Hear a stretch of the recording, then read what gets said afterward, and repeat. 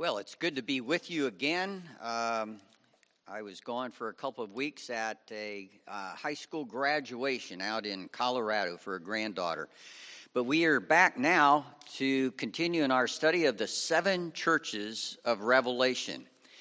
You know, our first church was a church, and we learn a lot about what Jesus wants in his bride, in his church, that wasn't as loving as they once were. And Jesus wants a bride that loves him, loves one another. And then the church of Smyrna was a church that got straight A's because it was a faithful church. And even through extremely difficult times. And you know, in our wedding vows, we say through better for worse, for richer, poorer, sickness and health, till death do us part. Recently, I've walked through 2 funerals of friends of mine whose wives had dementia for several years. And in both those cases, those men went through extremely difficult times, but they remained faithful to their wives. And Jesus wants a faithful church. And then we looked at that church of Pergamum, which had a lot of good things going for it. But Jesus wants a church that is a truthful church. That's true, can depend upon that person being true to truth in a marriage relationship. But they were allowing some teachings of Balaam, some teachings of the Nicolaitans in. And belief is extremely important. How can 2 walk together unless they're agreed? Today we're going to look at the church of Thyatira, which had a whole lot of good things going for it. But we'll find that Jesus just doesn't want a church that believes the right things, but behaves the right way. And so if you, once again, in honor of God's word, would stand, I'm going to read this letter. It's in Revelation chapter 2, verses 18 through 29, and then we'll study this passage. And to the angel of the church in Thyatira write, the words of the Son of God, who has eyes like a flame of fire, and whose feet are like burnished bronze. I know your works, your love, your faith, your service, your patient endurance, and that your latter works exceed the first. But I have this against you, you tolerate that woman Jezebel, who calls herself a prophetess, and is teaching and seducing my servants to practice sexual immorality and to eat food sacrificed to idols. I gave her time to repent, but she refuses to repent of her sexual immorality. Behold, I'll throw her into a sickbed, and those who commit adultery with her I'll throw into great tribulation, unless they repent of her works. And I will strike her children dead. And all the churches will know that I am he who searches the mind and the heart. And I will give to each of you according to your works. But to the rest of you in Thyatira who do not hold this teaching, who have not learned what some call the deep things of Satan, to you I say, I do not lay on you any other burden. Only hold fast to what you have until I come. The one who conquers and who keeps my works until the end, I will give to him authority over the nations, and he will rule them with a rod of iron, as when earthen pots are broken to pieces, even as I also myself have received authority from my Father, and I'll give him the morning star. To him who has an ear, let him hear what the Spirit says to the churches. And may we have our ears open to what the Spirit would got to say to us here this morning. Thank you. You may be seated. We've always heard this expression in real estate, location, location, location.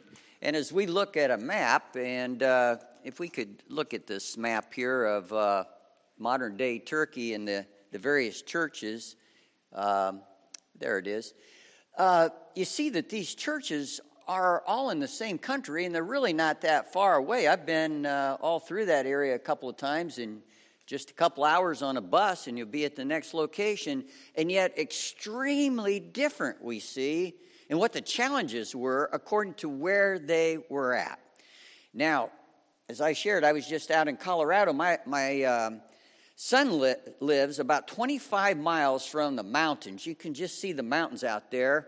At Estes Park is about 25 miles away. Boulder, Colorado, about 25, which is, if you've ever been to Boulder, Boulder is one wild, crazy place. It is. And I tell you, in Boulder, in that county, if you went to a park, you better be wearing a mask in a park. It's very, very, very liberal. And yet my son lives in Weld County, which is a totally different world. If you've ever gone out there, before you get to the mountains, you go through this plains, and he lives in cattle country. Thousands and thousands of cows. It stinks out there. It does. However, if you don't think so, my granddaughter graduated from Severance High School, named after a town where they severed the bulls. Now, that wouldn't be one thing you'd want to go tell everybody afterwards, but it's a totally different world, even though it's 25 miles away. We're going to find that out about Thyatira. Thyatira was a blue-collar trades town.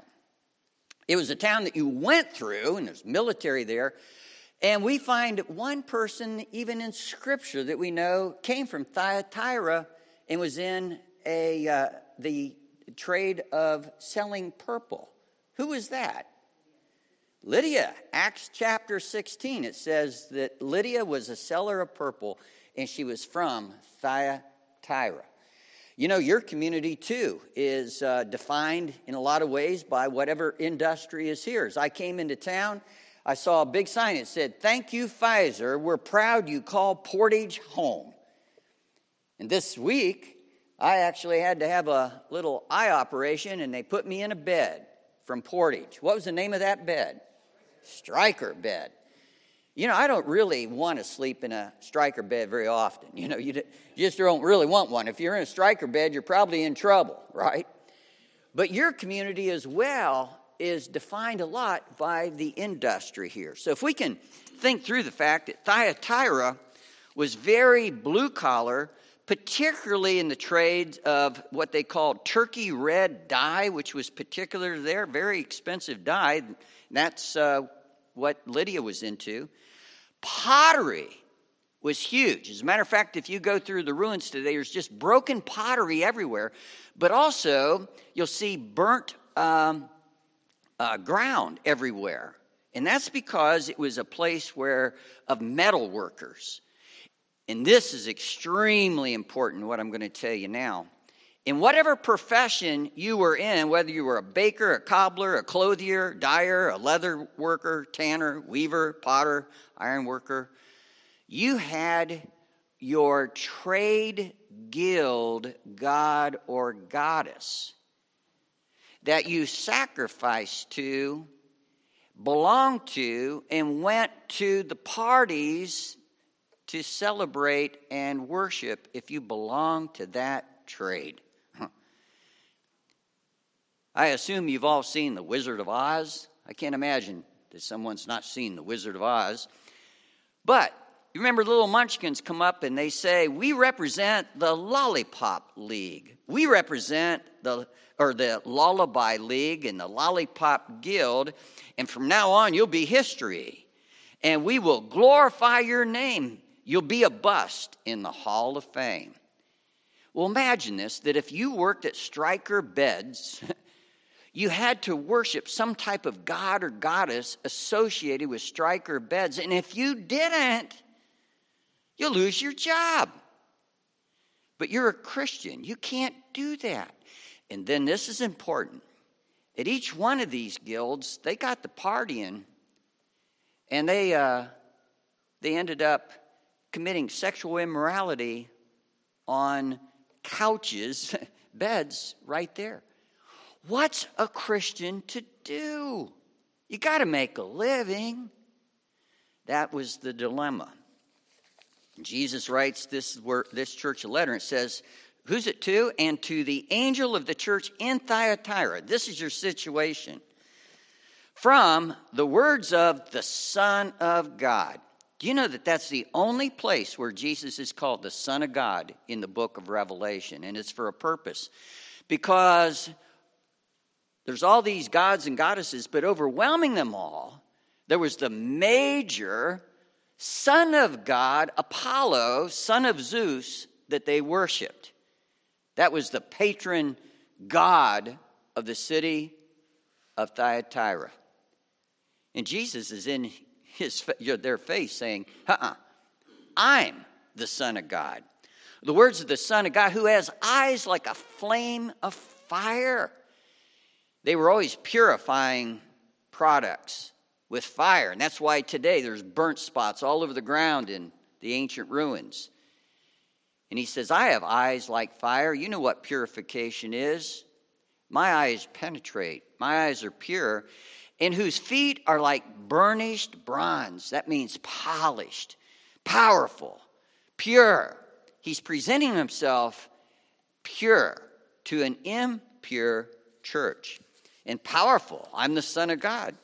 You don't worship Apollo or any of those other gods or goddesses.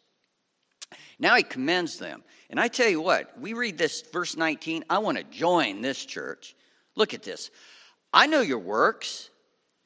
I know your love. Not like the church of Ephesus. You're in love with me. I know your faith and your service. Your patient endurance. You hang in there. And that your latter works exceed the first. You're growing. This is a going church. This is a growing church. This is a working church. And works are important, you know. You know, I had a professor one time that said, you should never teach Ephesians 2:8 and 9 unless you teach verse 10 as well. So that people get the truth, the whole truth, and nothing but the truth. For by grace are you saved, through faith, and not of yourselves. It's a gift of God, lest by any means anyone would boast. Then it says this, for we are his workmanship, created in Christ Jesus, what? Unto good works, which he hath before ordained that we ought to walk in them. What if a person doesn't walk in good works? It would cause you to believe that maybe they really didn't accept the grace of God, which will bring about good works. Not to earn it, but it's reciprocal. It's the ethic of grace. It's what happens when you're real. This church was real. It had good works. It had faith, service, patient endurance. As I shared, I think I might want to join this church, right? The next verse, though, 20, the complaint. Uh-oh. How could there be something wrong with this church? And there's something big wrong with this church. But I have this against you. Boy, how'd you like to hear that from God? From Jesus Christ. That you tolerate. Wait a minute. Tolerance is a good thing, isn't it? I think that's almost like the highest priority today is tolerance. Remember this statement. Tolerance never trumps truth. Truth trumps tolerance. You know, tolerance isn't always good. You know, compromise and everything. You heard about the guy who was hunting for a grizzly bear. He came across a grizzly bear. He got ready to shoot, and the grizzly bear said, well, wait a minute. He said, I'm certain we can come to an agreement here, a compromise. What is it you really want? And this guy said, I've always wanted a bear fur coat. And the bear said, well, all I'm after is a meal. So they compromised. The bear got his meal, and the man had a coat. All compromise doesn't work. The bear made out off that one. I have this against you. This is the kind of loving Jesus saying, I hate this tolerance of yours. It's destroying the church. What do you tolerate? That woman Jezebel. Now, I don't believe there was a woman in that town called Jezebel. But she was like a Jezebel. She was like the ancient Jezebel you can read all about back in the book of 1st and 2nd Kings. That was one wicked woman.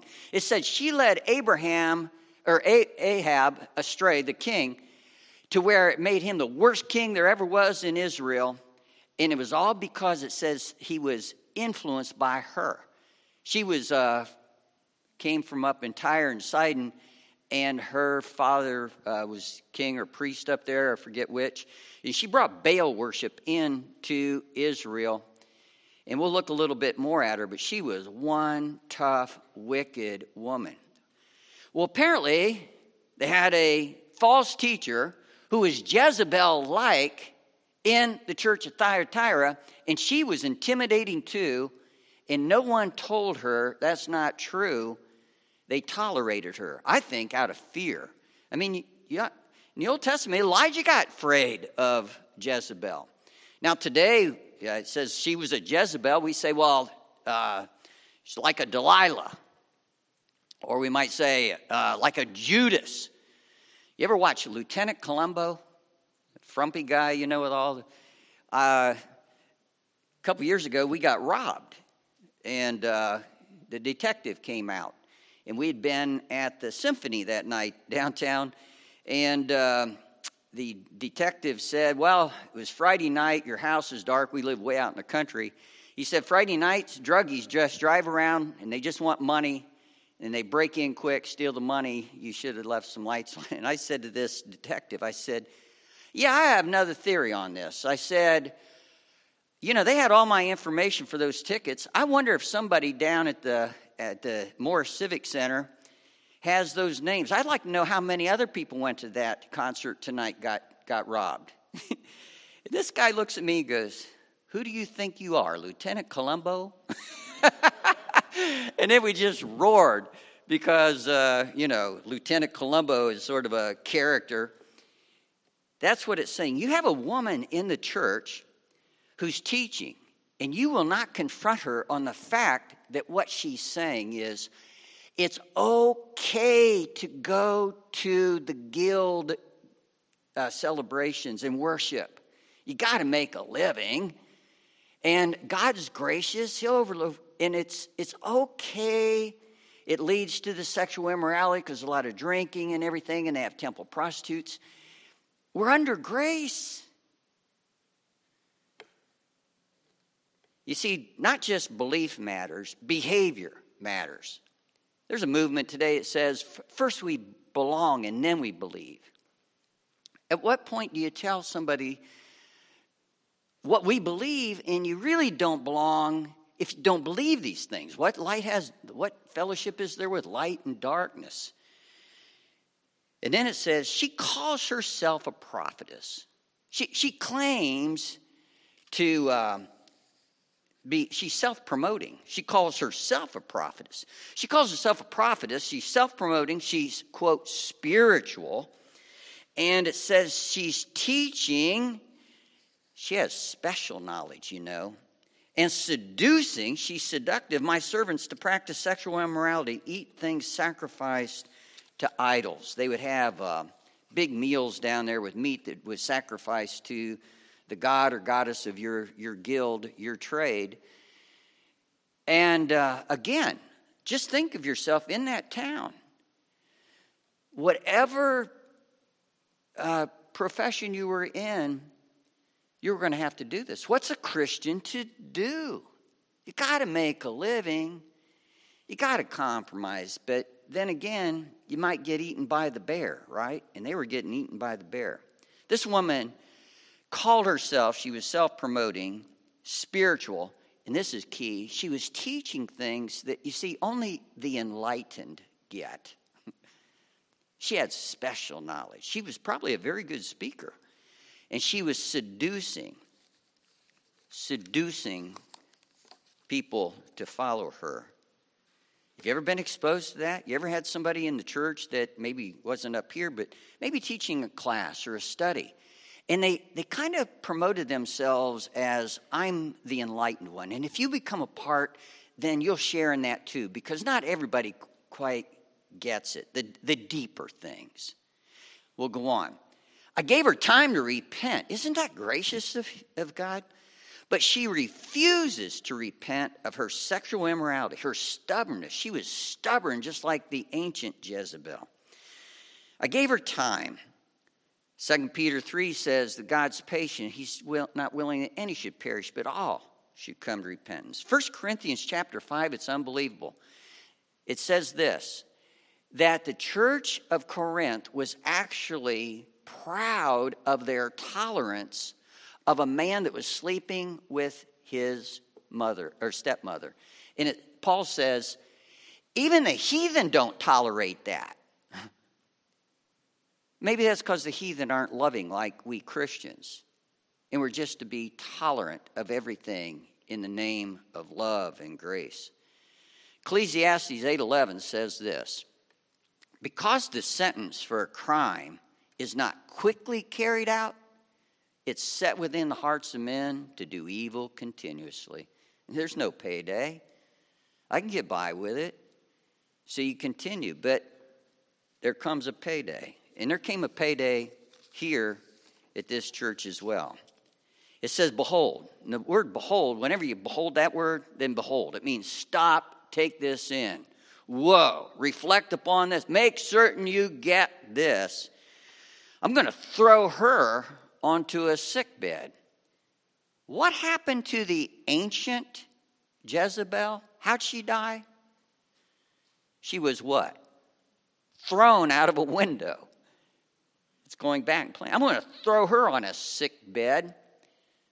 Some scholars say that Jesus is playing off the beds and that they had these beds where they did their partying at the heathen celebrations and worship services. I'm going to throw her on a sick bed. She's going to get sick. And those who commit adultery with her, I'm going to throw them in the great tribulation unless they repent of her works. What happened to Ahab, her husband? He got eaten by animals, dogs. She got eaten by animals and thrown down, trampled. And they could only find, I think it was her skull and her hands. She had a terrible ending. And not only that, then all of Ahab's sons were killed. It says, and I will strike her children dead. Again, this is Jesus talking. I'm going to throw her down. I'm going to kill her kids. I'm going to strike them. How do we handle that?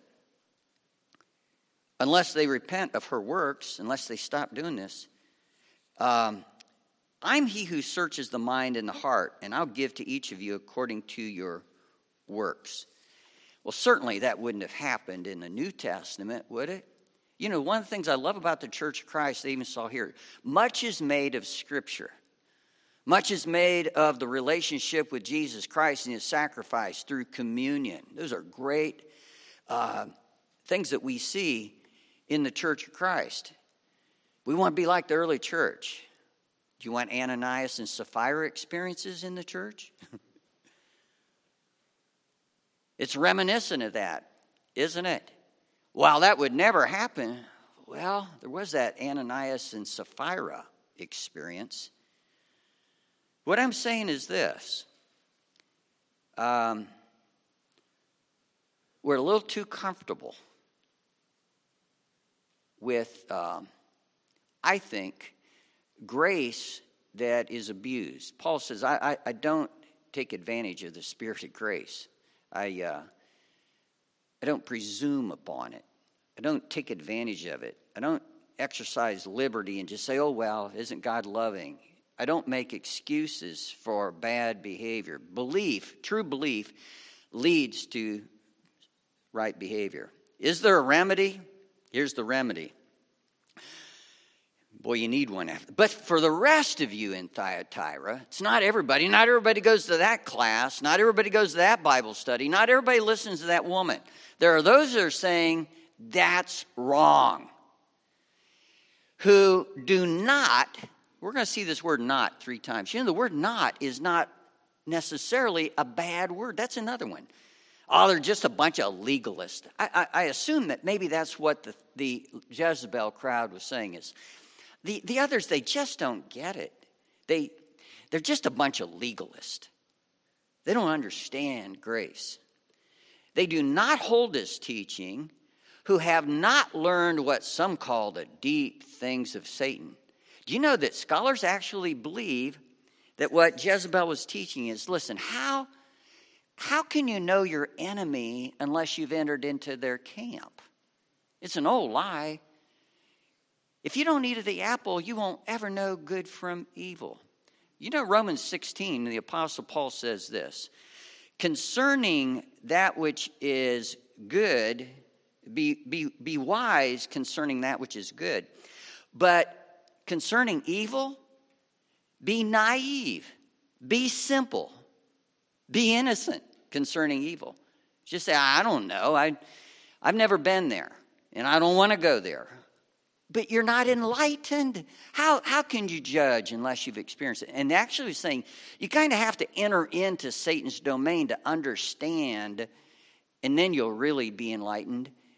How could you ever minister to the people in your trade guild unless you've been there with them?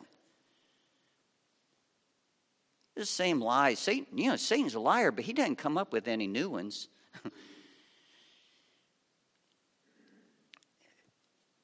He said, don't think you need to understand evil. I do not lay on you any other burden. What scholars say here is this. It's like, man, I'm staying so far away from that. And then you put all these rules between you and them. And then you have become a legalist. You don't have to become Amish to be holy. I live in an Amish community. They aren't quite as holy as what you think they are. They're human too. So driving a horse and buggy doesn't mean that you're holy. As a matter of fact, one of the real problems they have is the teenage kids, they want to decorate their buggy all up on the inside. And there's actually competition between who has the nicest horse and nicest buggy, all that type of stuff. It's just humanity in our souls. And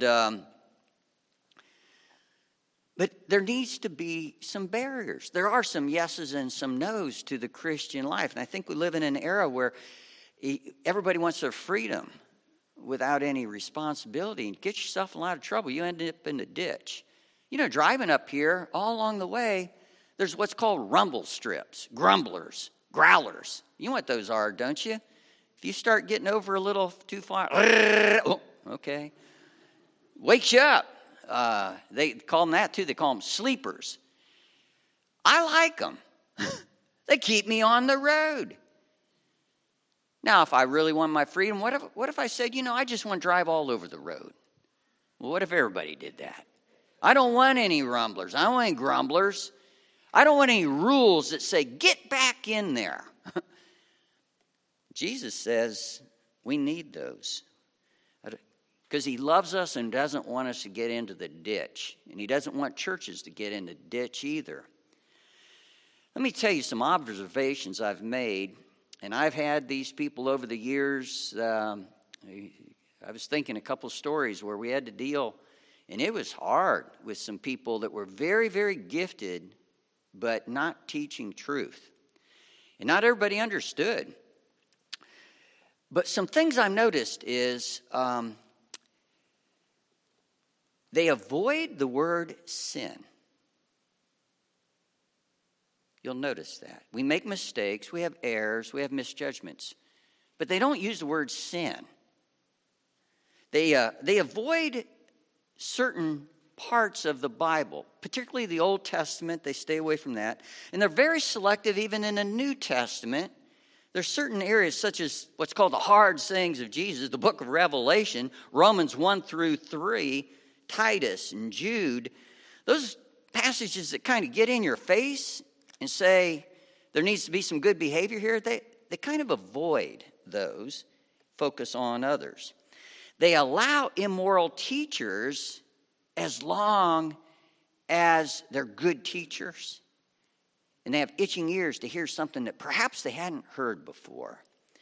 They're constantly speaking against modern day Phariseeism, legalism, but they don't speak about license. They're very judgmental of anyone that would ever disagree with them, because they look down on the unenlightened. You just don't get it. They're seductive in many ways, sometimes in dress, and a major emphasis placed upon outward appearance. And then, in our modern day, there's a movement where one in particular pastor is called the cussing pastor, because you're real. Being real, that's important. So certain things are overlooked because it just helps you relate. So the pastor tends to use some pretty, as Scripture says, unwholesome language in the pulpit, and it kind of endears you to him because he's real. And then some of the things that we typically would say, that shouldn't be a part of your life, abuse of alcohol and so forth, that's kind of overlooked, certainly not confronted. Besides that, you wouldn't want to confront this person. Elijah was afraid of Jezebel. After taking out 850 prophets, what was it? They're intimidating because they know, they don't care. Jezebel says, hey, you want that vineyard? I'll get it for you. Had Naboth killed. There's a hardness of heart. And then verse 25 says this, only hold fast to what you have until I come. Hold it fast, what you have. Well, what if I don't think I have enough? Now, Paul told Timothy, all Scripture is inspired by God, and it's profitable for doctrine, for reproof, for correction, instruction, righteousness, so that the man or woman of God may be thoroughly equipped for every good work. We've got all we need. We just need to plumb its depths. You don't need anything new.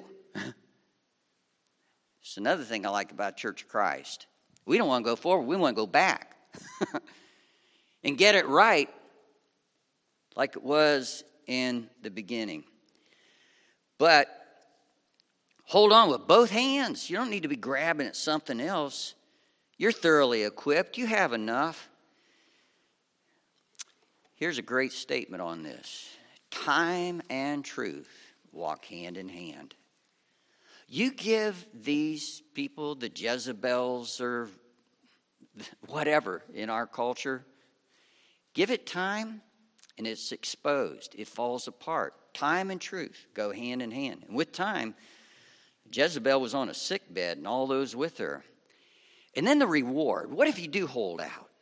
The one who conquers, who's an overcomer, who keeps my works until the end, and those that are true will. To him, I'm going to give him authority over the nations. And he will rule them with a rod of iron. It's interesting, he uses iron in a town that made iron.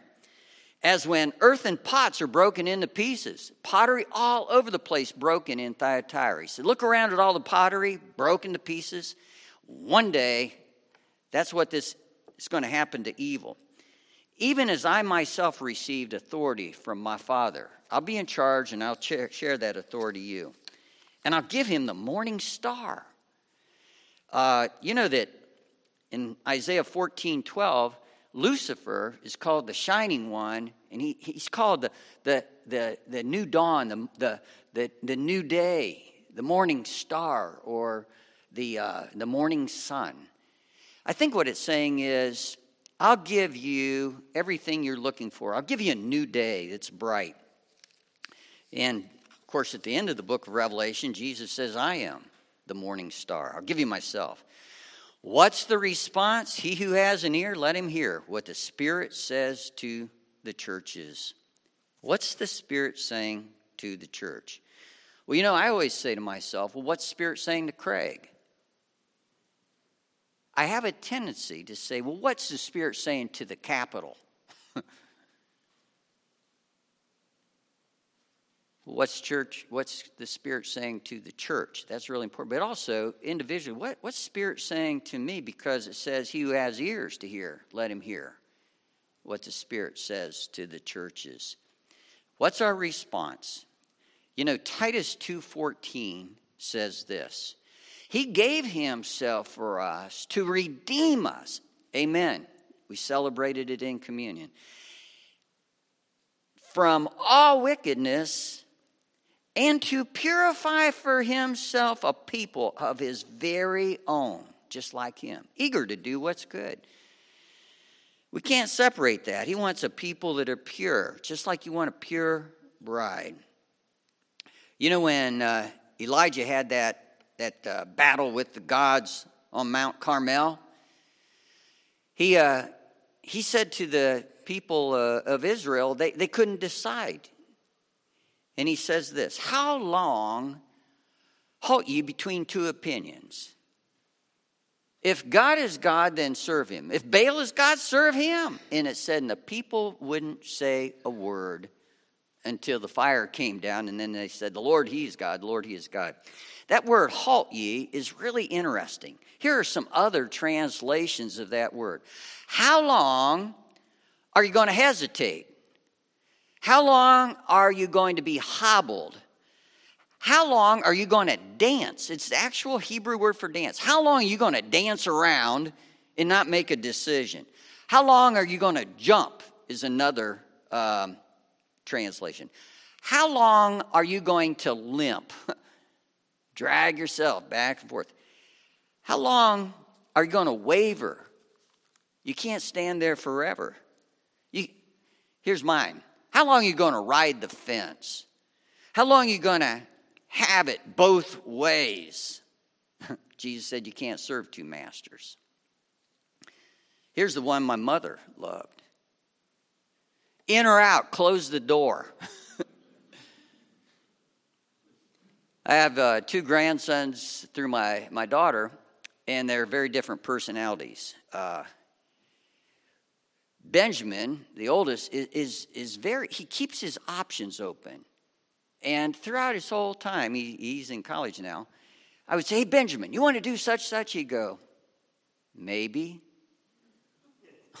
His younger brother, Micah, you want to do that? Yeah. Who do you think I like? Well, I like them both. But who's fun? Micah. Sure. Papa? Sure. He's all in. Jesus wants us to. Do you want to serve me? I mean, really? Are you all in? Maybe. No. Sure, I do. I'm all in. Are you all in? Now, none of us are 100% all in. You know, for years, I signed all my letters without wax. Do you know what that means? Maybe you've been taught that. The word sincerely in the Bible, the reason why we write and we sign sincerely, it's sincere. And in this type of town, when they would make a piece of pottery, if it cracked and they were unscrupulous, they would put some wax in it and then put it together and then gloss it over, and it looked really good. But if you took it home and it got in the sunlight, well, guess what happened? The wax would melt and it would fall apart. So honest potters would stamp on the bottom, sincere, which means no wax. Well, I thought that was really cool, so I started writing letters, and I would write without wax. I got a letter back from a friend of mine, a wonderful Christian guy, pastor. He wrote with a little bit of wax. And I thought, that's more honest. Who can say there's no wax in me at all, man? I'm 100%. So I'm not promoting that. But to the best of our abilities, are we committed to say, the Lord, he's God, and I don't want this Christianity to just affect my emotions. I want it to affect my brain. I want to believe right. But I also want it to affect my hands and my feet and my heart. I want to obey you. I want to behave correctly, even if it really costs me. And it really cost them in Thyatira. And you know what? I have a hunch it's going to start costing us a whole lot more than it used to, right here in the United States of America. And you know what? Thanks for what you said. I got a Marine Corps tattoo there. So, you know, I served my country. I love my country. But I tell you what, as the old song says, I think I see the bad moon arising. We better be real. Amen?